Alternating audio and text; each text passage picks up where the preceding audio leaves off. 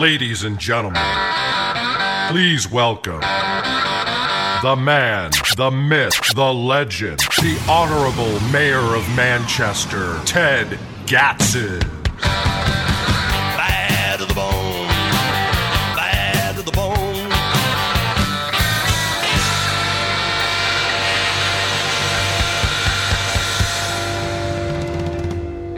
Toronto Large time is 25 minutes after the hour, and we're pleased to be in studio, as we have been for over 6 years, with Manchester Mayor Ted Gatsas. He joined us every Wednesday morning, just about this time, most every Wednesday morning, to share what was happening under the spires at City Hall and around the city. And, Your Honor, this segment brought to us by our good friends at Jacques Flower Shop. Make any occasion special and any special occasion better with a gift from Jacques here at 712 Mast Road in scenic Pinardville, on the phone at 625-5155 and online at jacquesflowers.com. So, Your Honor, both of us today will be moving on shortly from things that we've done for a while. Both of us, not what we would want, but it's what we have to do. What say you about the election results and what you're off to next, if you've given that any thought? Well, I can tell you I'm waiting for all the leaves to fall off the trees. Go rake the yard. Before I make any decisions. And certainly, you just keep your eye on things that are in front of you, and certainly we'll be watching what happens at City Hall. Last night was a very bad indicator of what's transpiring, because it's an $84,000 cost with that new contract for the police support staff. And let me tell you, and that's just this year. I can only tell you that the police support staff. I can only say good things. I negotiated with them. I thought we had a contract for them a few years ago that would have taken the Yager-Decker pay scale down to half for new hires, and a higher contribution for health insurance. And I respect the folks that work there, but it's just something that the city can't afford. Somebody didn't ask Willard the question last night, do you have the $84,000 in your budget? We know they don't, because somebody should have asked it. Because they've come to the city for $450,000 in severance out of various accounts, because they can't pay for that. So there's no money in the budget. How can they add $85,000 on top of what they already don't have in this year's budget and add another $85,000 onto it next year? I don't know, Richard. So that's going to move their salary line item by $170,000 next year, on top of the third year of the pay raise of the police contract, which is another $2 million, give or take? It's about, including benefits, a little over $1 million. Oh, it's only $1 million. Oh, well. A little over $1 million. So the big damage has already been done. Well, but there's still, there's $1 million that you got to fund health insurance with. Yeah. Now, one of the votes that surprised me, I thought your veto on that would probably hold, because you had people like Alderman Shaw, who renewed her commitment, made a strong pledge to the voters of Ward 9 that she would not vote to override the tax cap. And you raised this in the campaign. You're saying it's one thing to say you respect the tax cap. It's another thing to oppose the spending that will lead to a tax cap override. How do you justify voting to increase spending that you know is going to cause the cap to be broken, while saying you're not going to support a cap override? She didn't take a vote to override the tax cap, Richard. No, but she took a vote for spending. That's not going to help. That's up to the next board to figure out when they've got to put the numbers to paper. Now, one of the things that we learned last night, how does the city, because the tax rate was set by the DRA, when did that happen? Usually that happens before the elections. Did that happen before? No, that doesn't not necessarily happen before the elections. Well, one of the surprises there was another $1 million in surplus from the prior city budget. Where did that come from, and how come nobody knew about that earlier? Oh, I think everybody knew about it. Bill Sanders talked about it probably a month and a half ago. Okay. I think that the original, some of the ideas that the board had at the time was to take whatever surplus and apply it to the tax rate, or they could have gone in when they found out how much it truly was and put it into the budget. But that wasn't the will of the board. So next year, the board is facing a potential $2.7 million shortfall in one-time revenues from these surpluses that under the tax cap will have to be offset by any property taxes raised before spending can increase. So look, you can they're already in a $3 million hole. You can go in and you can push revenues as high as you want. in a budget and fix all the problems that you want to fix. And then when the revenues don't come in, you can go to the rainy day fund and take the money that you need. So, if people are going to... you think they're going to do? Well, I look, anything's possible. Well, if revenues pull up... it's true. If revenues pull up short, that is the one reason you can tap the rainy day fund. Correct. So you can balance a budget, not go over the tax cap, and say, oh, we made a mistake on estimates. Oh, you mean just like Doffstown did? Well, again, it is what it is, Oops, we counted $1.5 million in revenue without the corresponding expenses.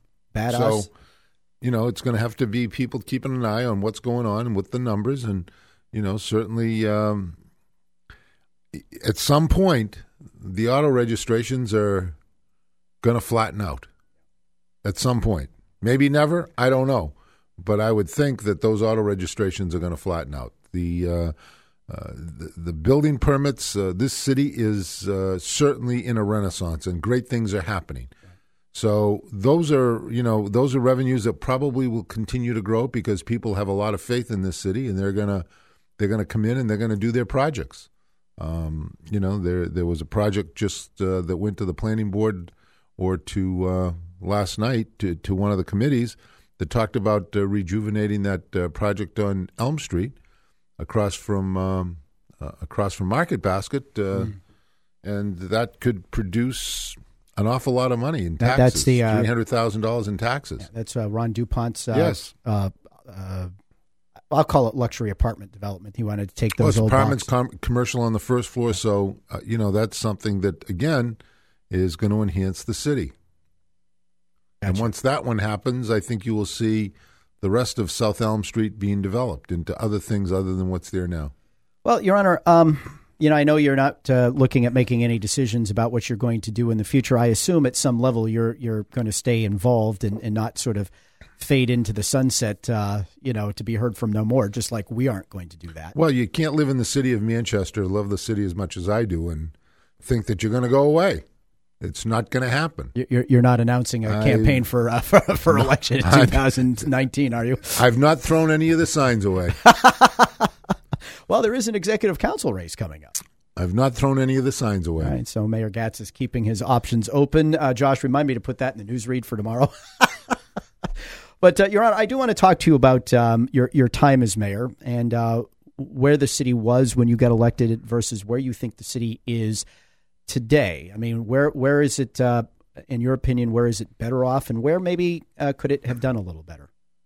Well, there's no question that, you look at a lot of different things that we've done in the city of Manchester, and a lot of great things have happened. Certainly the Renaissance with the Mill Yard and the Army project that's coming in, that's a great project. That's going to really make the city grow a lot more. There are companies that have already called about moving into the city so that they can be closer to that Army project, and certainly it's going to help the universities that are involved, the University of New Hampshire that's in Manchester that's partnered up. And those are some of the real exciting things that you really don't have a roadmap for, but you know they're there, and you know that Dean Kamen is very successful, and he's going to make things happen. So that's one project as you look at it, and Southern New Hampshire University coming forward to say they're going to put up 1,700 car parking garage. In the Mill Yard. In the Mill Yard, that's going to free up an awful lot of spaces that they use now. Yeah. And now is that just going to be for their use, or are they going to make it available for general use? Because I can't tell you. Do they really have that many cars going in and out of that area now? 700 cars, that's a big garage. Well, they've got almost 1,200 people that are working just at that building next door to them. Right. They get that many people in there. They got that many people. So, wow. And I'm sure that those spaces will be rented at some sort of fee for the baseball games that are at night, because certainly that garage will. Or to other property owners that are somewhat landlocked down there and have limited access to parking. So that's going to open up spaces for the University of New Hampshire. Yep. They've got they certainly have increased enrollment. Mm-hmm. Mike DeSalle's doing a great job there. Now, what do you think the city needs to do specifically, since we're talking about the Mill Yard, with respect to, facilitating that growth? Should the city be looking to build parking infrastructure? Is it a matter, what needs to be done, in your opinion, to make sure that what's happening in the Mill Yard is not impinged? Well, look, we've in the city of Manchester, we've had the ability to oversell the Arms Lot parking lot. Yep. And if you drive down there on any given day, it's still not full. Right. So, we can, with 1,700 cars, let's wait until the garage is built, see what capacity it's taken out, see what's available, because, that's one end of the mill yard down at the south end. Right. Let's see what happens for the north end.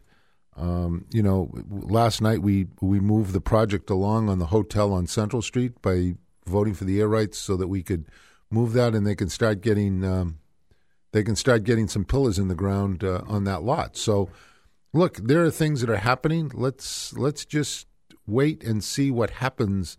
There's no reason to go in and talk about more garages and reduce our revenue that we have the ability to raise as a city, because that revenue, that $4 or $5 million, is pretty important to the tax base. Right. And so the and the Bedford Street parking lot, is that still the subject of a development project? I've kind of lost track of that, because that would maintain public spaces but add private spaces as well. Well, the Board of Mayor and Aldermen gave them an extension until next December before the reverter clause comes back and the property comes back to us. So,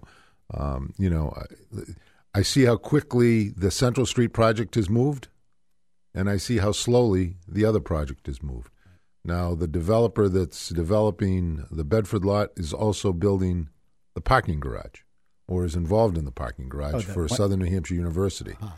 So, I say let's wait and see, and let's, my understanding was that a few months ago they were trying to sell that project on Bedford Street.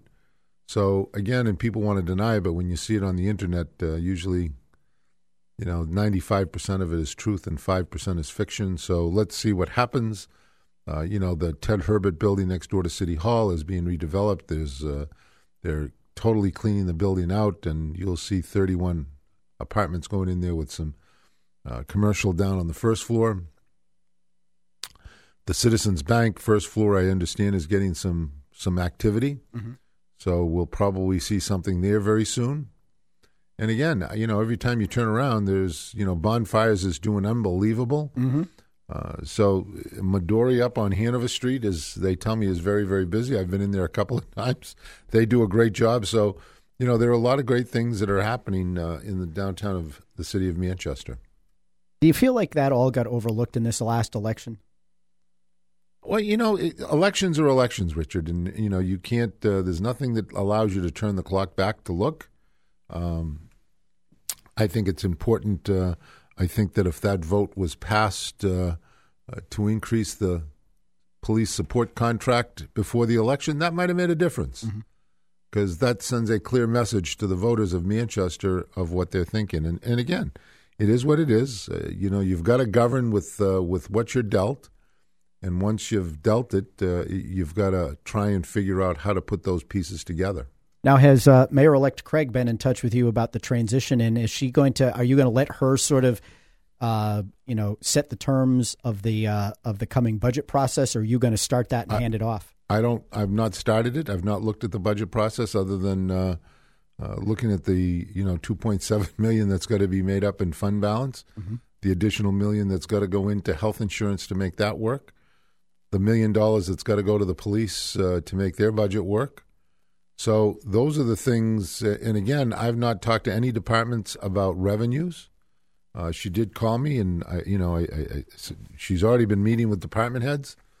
There's nothing that I can offer for transition, because the transition that my staff and I got when we walked in was a note from Mayor Ginta saying good luck.